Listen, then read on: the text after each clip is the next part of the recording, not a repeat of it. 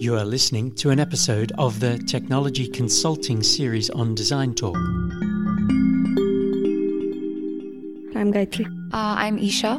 So, welcome to our podcast. Our guest for today is Podrick Coffey, and he is a CEO at Zartis. So thank you for joining us. And can you start by telling us a little bit more about yourself? I certainly can. First of all, thank you all for welcoming me today. My name is Podrick. I'm the CEO of Zartis, which is a software consulting company based in Cork. We're quite geographically distributed and international, like the composition of this room here. We've got quite a number of people across Europe, Latin America, and North Africa as well. There's approximately 250 people working in the company. We partner with about 50 clients, mainly unicorns or high growth technology companies who are on track to becoming unicorns. I joined the business as an employee and gradually worked my way up to become first chief operating officer and then CEO, and then took over as company director through a management buyout during the past couple of years. I'm probably an example of entrepreneurship. So some people are suited to starting businesses from the ground up, and other people have a skill set that's more appropriate to helping a business either change course or scale up or do something a little bit different.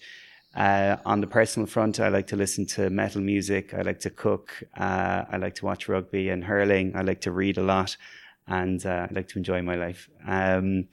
So that's kind of me, and that's the company, I suppose. Thank you. Yeah. So, we're curious to know, how do someone become a consultant and what do consultants do? Yeah, well, I suppose, yeah, I've heard it referred to as the C word. Look, consultants can be anything. It can be like the best professional you'll ever encounter, or someone that's just wasting your time and money and everything in between. So it's a very broad term. All of my roles have been in the consulting world, and at its best, I think it's the transfer of knowledge and expertise to enhance an individual or an organization's capabilities. I've heard consultants described in very disparaging terms. Sometimes it's used like politically. When Irish Water was being set up, there was a lot of controversy on how much money was being spent on consulting fees. So sometimes it's almost a derogatory term, but I think at its best, it's about bringing value. It's about enhancing an organization's capabilities, because organizations, I think they need external inputs in order to improve. They need to know what other organizations are doing. They need to know how they need to maybe change their approach or structure or methodology, the manner in which they develop software. Organizations and companies can atrophy quite quickly, and if you don't solicit or make use of external inputs, it can be deleterious to the outcomes for the business. So I think there's a lot of important stuff in the consulting world. In terms of like what we do as a consultancy, there's two key areas that we focus on. One is around technology strategy, so that's helping companies understand what exactly they're building and why, and how they're going to go about doing it. And the other is more of a traditional time and materials staff augmentation approach. So in the first area, we're helping companies understand what they can do better, how they might build their software in a better way. And in the second, we're actually getting hands-on and we're working collaboratively with their team in order to be able to deliver software faster, better, and more productively. And do you think that consultancy necessarily is a time-boxed, project-oriented activity? No, and I would say increasingly less so as Agile eats the world of software. So the previous talk given by Alan here was focusing on concepts around Agile, and the kind of time-bound project where everyone knows at the start of the project what it's going to look like at the end doesn't exist so much in the world anymore. Things are subject to change, both from external macro conditions, could be COVID, could be war, etc., could be supply chain issues. So, no, I would say less and less time bound. And like how our assignments typically commence is we will get a time bound piece of work to deliver. It might be a short statement of work, proof of concept type project. And upon delivering that piece of work successfully, normally what will happen is we'll expand our collaboration to something more all-encompassing, more broad. There'll be other areas of the business where it's identified that we can bring some value. So yeah, not really, but sometimes at the start, people don't want to make a kind of a huge commitment, and they want to understand what it's going to be like to collaborate with your organization and whether you're going to be able to deliver any value. Once you demonstrate that there is value in partnering with you, then sometimes that opens things up to something much broader and as long-lasting, shall we say, and more all-encompassing. Do you ever admit to the limits of your knowledge? Or we can acquire only so much knowledge. Yes, and I think I would encourage you all to admit to the limits of your knowledge regularly.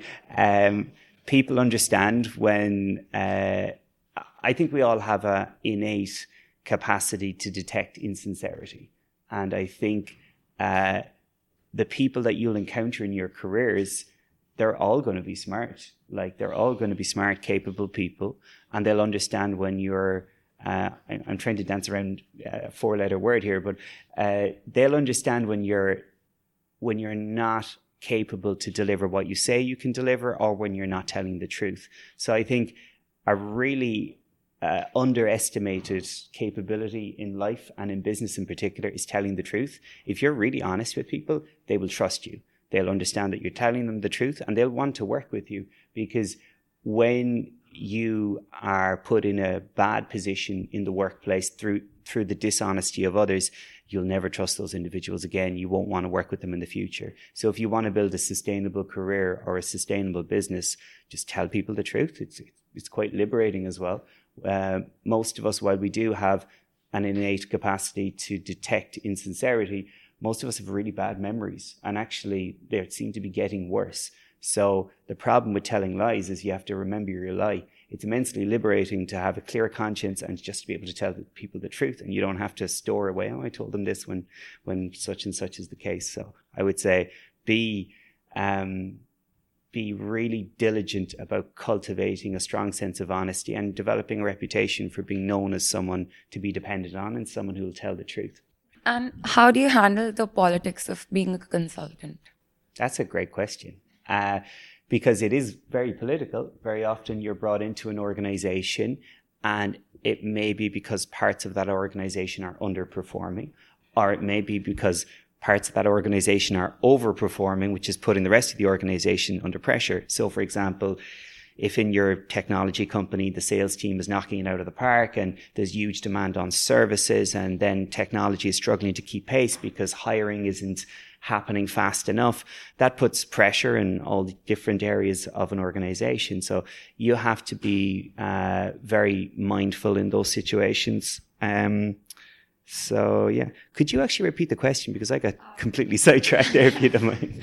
I wanted to ask how you handle politics. Okay, so the politics, right. So you'll find yourself in situations where people don't want you to be there, and you'll have to deal with that. So you'll deal with everything from passive aggressive stuff to outright hostility, to people telling you to your face, I don't want you in the room.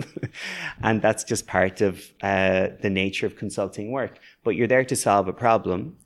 And I think if you can in good faith point to what you want to do to solve the problem as best you understand it, very often you'll find that people want that problem to go away. And if they think that you're a means by which that problem can be ameliorated or the situation can be improved, you can actually find that people that are initially very opposed to you being there can become your greatest advocates.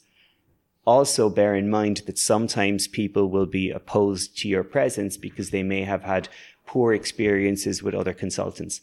It's not your fault, but it may well be something that they've had to endure and deal with. So I think the best strategy you can have is, going back to a previous point, is just be honest, be very straight up. People will detect that you're telling the truth. Be clear about what your goals and what your objectives are, and give people the chance to play themselves back on side. So some people may have been hostile with you early in an engagement. They may not have been particularly polite or helpful, but over time, sometimes people's position will soften, and particularly if they see that you're useful. And I think that's the most important thing. If you are of use to solving the problem, people will get out of your way pretty fast. And I would say it's a good practice for all of us to have, is to forgive people that have been, not so nice to us, and allow them back on site, and, give them the opportunity, or give an opportunity for a fresh start or a fresh calibration in relationships. And I've seen that people that have been very opposed to our presence within clients early on in engagement over time have become very supportive, and we've ended up getting referrals or more business through doing things in the right way. But you have to be very sensitive to the fact that it's intensely political when you're brought in as an outsider to help solve a problem. And sometimes people will feel that your presence is some sort of an indictment of them. And very often it's not. It's just, the situation is what it is. And to make it clear, you're there to help. You're not there to blame other people. I think that's the best you can do. And also, be thick-skinned enough to deal with the fact that you will deal with some impoliteness, and it's not personal. Would you like to comment on how would a consultant act as a facilitator, That's another very good question. I suppose your job as a consultant is to facilitate the success of others. It's to facilitate the success of the leaders in the organizations that you're working with. So that requires transferring knowledge and expertise, sharing experience and insights, telling them stories of things you've observed in other companies without obviously breaking any confidence or doing anything that would be deleterious to another client. But sharing those kinds of insights, I think, is a very important aspect. I think you may also have a responsibility to try and foster greater collaboration within the organization. So you may need, in order to solve the problem that you're there to solve, try and actually improve the relationships among the leaders of the companies that you're working with, and certainly avoid sowing discord if you can in that regard. And how do you cope with resistance on a project? How do you cope with resistance on a project? I think you already asked that question in some shape or form. No, that right? was politics. Okay. Yeah. Resistance as in any disagreements that you might face. I would say, fostering that collaborative environment.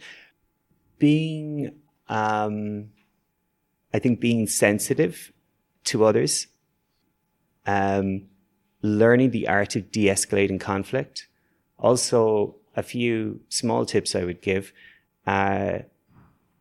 If things are escalating in written form, so Slack conversations via email, try and take it from the written form into either a call or a conversation as soon as you can, because they're not understanding your tone, you're not understanding their tone, and if things are escalating, there's clearly a misunderstanding here. Someone's missing some context. The person you're dealing with isn't the devil, and you're not the devil, we hope. So in most of those instances, look to de-escalate, look to humanize as much as you can, look to empathize as much as you can, try and understand the position.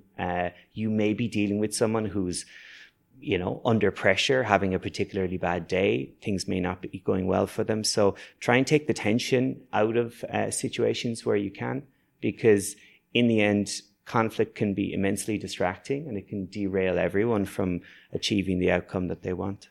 So what for you is the essence of design? What is the essence of design? Wow. That's a very deep philosophical question that I wasn't expecting. For me, the essence of design is, I think, the transfer of. I think it's like on the route from human ingenuity in thought to the reality, and the design is the vehicle to get you from A to B. I think that's how I would think of design in particular. That's a really good thought. How would you consider design? So, this question was not from me, but I would think design is something which gives a structure to your thought process. Yeah. Yeah. I think that's good. And where do you see design happening in consulting? I see design happening in lots of different ways. There you have the design of the software itself, which is very often what we're talking about, the application architecture design. It can be the design of a business model as well, like how you're going to go about commercializing what might be a good technological idea. How do you bring that to life in a business sense? Organization design. So you're very often helping structuring teams, helping maybe to restructure an organization depending on what end of consulting you're working in. And you also need to think about the organization design of your own business and how you're going to get the best out of the people that you have, and I suppose allow them to fulfill their potential. So I think you see design thinking cropping up in unexpected places in business, and that's one of the most gratifying things about business is its capacity to surprise and excite and I suppose stimulate us. Thank you. Well, I had one question. Yeah. Yeah, sorry. So, would you like to comment on life-work balance of a consultant? Like we have read about it that client can demand, service or help any time of the day. Okay. So, would you like to comment on that? Sure. So we work an 8-hour day in our company, and that's it. I mean, look, if there's an emergency, it can be related to site reliability or DevOps, we have people who are on call to deal with issues. And if there's something of real critical importance that can't wait, I don't mind to take a phone call in the evening if someone is freaking out or whatever. But in general, I think if you can't get your work done in an 8-hour day, you're doing something wrong. In general, you're probably being inefficient or you're taking on too many tasks, and neither is a good thing. I think when I first started my career, I was in London.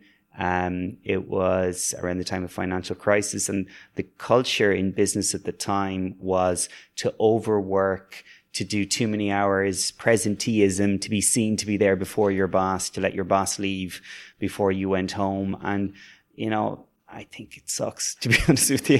I think people need balance in their lives. Otherwise, I think you become a useless consultant if you're just burnt out, if you're tired. There was like a sports coach in NFL in the US, and he said, fatigue makes cowards of us all. And I think that that's actually a really good thing to bear in mind, that you're not going to be at your best if you're tired. And if you work 70, 80-hour weeks, like how much quality work is within those 70 or 80 hours? Yeah, a much better approach is to work a sensible day, like something around the 7-8 hour mark. Even within that, there's only going to be about 4.5 hours of real work. Let's be honest about it. Because you've got your WhatsApp messages coming in. You've got I don't know, the online equivalent of water cooler conversation. And that's not actual work, but kind of is at the same time. It can be relationship building, it can be networking, you can learn stuff from those kind of informal interactions. So I would say that culture of heroic overworking, I think is unhealthy. I think it needs to be moved to one side. We on occasions have had to disengage with clients because they've had a view that in engaging a consultancy that they had slaves essentially at their disposal, and that's not how we work, and that's not how any professional organization should work. You need to be able to protect your people so that they can have a work-life balance.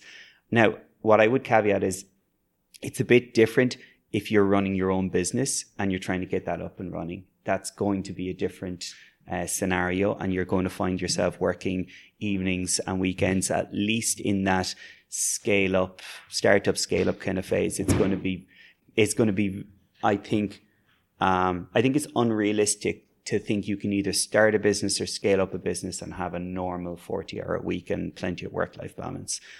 But if you're working as an employee of an organization, I think you should expect to be treated respectfully, and that your time should be respected. And when you're at work, you should deliver work to the best of your ability. But thereafter, I think your time should be your own.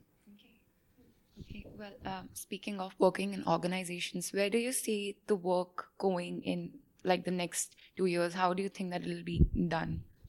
Yeah, that's a question that has been running through my mind in the past 2 years, because everything has changed. There was a point in time where everyone in my company had a desk that they could go to in an office that was theirs to visit on a daily basis. And now We've gotten rid of like 60% of our office state because it wasn't being utilized.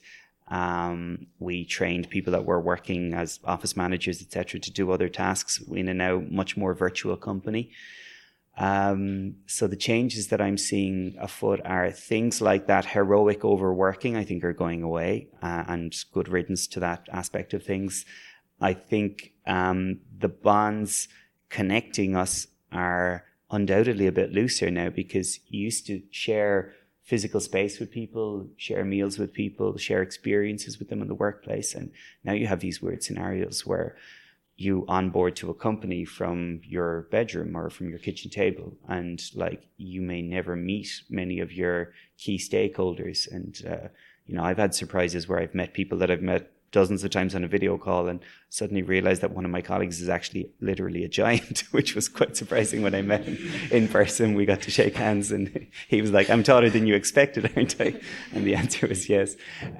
So, things are changing. I would say more for the good than for the bad in general. I think, one of the benefits is I like to be at work at 9 every morning, but I also don't like getting out of bed. So for me, I now get to rise at 8:15 and have a breakfast and have a shower and stretch out and do a little bit of yoga. And I'm at my desk at 9 o'clock, and it's okay, great. And no commute, no traffic. So when I talk to my colleagues who have kids, and they talk about the fact that childcare has just gotten way easier because they don't have to be in a physical place. So things are certainly changing in that regard. It's going to be interesting to see the manner in which physically being in an office is favored by different groups. So I was speaking to a director at Deloitte, and she was telling me that what they're seeing is that women are more likely to avail of home working than men by a discernible amount. And her concern is that lack of presenteeism in the office going to reduce their promotion capabilities or their opportunities to get promoted within an organization. So it'll be interesting to see whether there are trends in that regard discerned in the time ahead. But I certainly think there's some stuff that's obviously less positive, like looser bonds with our colleagues, but there's so much positivity there now as well in terms of better work-life balance, more freedom for individuals. I think more people are thinking about starting their own companies as well, which I think is brilliant for the economy. I think it's brilliant for individuals, because even if you try and you fail, that's such a rich learning for you. So I think that sense of individuality in terms of people running their own businesses, there's more of that kind of bubbling up, and I would see that as a positive. Yeah, so talking about the point of new businesses, is it more challenging to develop new businesses in an online-only mode? We actually had the opposite. So we had a very interesting COVID experience, which I'll happily share with you all if you like. So we lost 30% of our customers in 2 weeks in March 2020. So we had to make plans for the death of the company, which was quite in the middle of lockdowns. And I was stuck in Madrid, Spain at the time, which had a very severe lockdown. You couldn't leave your house apart from going to the supermarket or going to the pharmacy. So we were literally locked inside trying to figure out what exactly to do. And the bizarre thing was, no one had been through this before. So there was normally in business, there's someone you can go to and be like, okay, how do I deal with the situation? It could be a mentor or someone more experienced than you, but everyone I spoke to was like, no idea. I don't know. People generally had a sense of this could go on for years in a really bad and deleterious way, and we don't know how to handle this. So the decisions we took were we were going to protect everyone's job within the companies to the best extent that we could. And we were going to reduce all non-essential spending. So we got rid of some office space. We got rid of some subscriptions that we weren't using. We discontinued some services, etc. But everyone kept their job. And about 2 months after the initial wave of, all our customers, well, not all, but 30% of our customers running for the hills, and we started to see green shoots and a little bit more activity happening, and suddenly it all came rushing back. And we found that in 2021, we then doubled our customer base. So we went from working with 25 clients to 50 by the end of the year, many of whom I've never met. many of whom I would have struggled to get a meeting with in the pre-COVID world. So the kind of post-COVID world has kind of knocked down geographical barriers. And I don't need to have an office in Silicon Valley or New York to get a meeting with the CTO of a company in New York or Silicon Valley. So if you're agile and nimble and hardworking and you move quickly and you're smart about how you go about your business, there's a whole slew of new opportunities open that weren't there before. So it's actually surprisingly been the opposite. I couldn't have seen a world in which someone would sign $1 million a year contract with us pre-COVID without meeting, shaking hands, eyeballing each other, and doing that a few times. And now in this post-COVID world, it's like 2 or 3 Zoom meetings, a little bit of due diligence on both sides, service agreement signed, you start delivering work. No one's ever met anyone, vast amounts of economic value or exchanging, hundreds of people employed. And it's bizarre, but in a beautiful way. And I think it shows the resilience of the human spirit, that even when faced with everything's locked and you can't leave, that people will still continue to find ways to do business and to engage with each other and to build companies. Thank you. The story is really motivational, the success story. And what would be your definition of agile? Wow, now that's a hard question. So I've done a few podcast episodes myself on the topic of agile, and I suppose there's agile in the definition in the software world. I see agility as something kind of all-encompassing in the business world that I suppose is best expressed by kind of the fluid ability to move between difficult situations and find dynamic solutions. I think that that's what we see in the best businesses, is that they're able to deal with significant complexity in a high changing environment and find a path through that. That for me is like agile at its best. Okay, well, thank you for sharing your thoughts and experiences. Yeah, it's been a pleasure. Very nice to meet you all, and I wish you all the best in your studies here. Thank you. Thank you for listening. The music is Impulse by Ben Prunty from his album Chromatic T-Rex and used with his permission.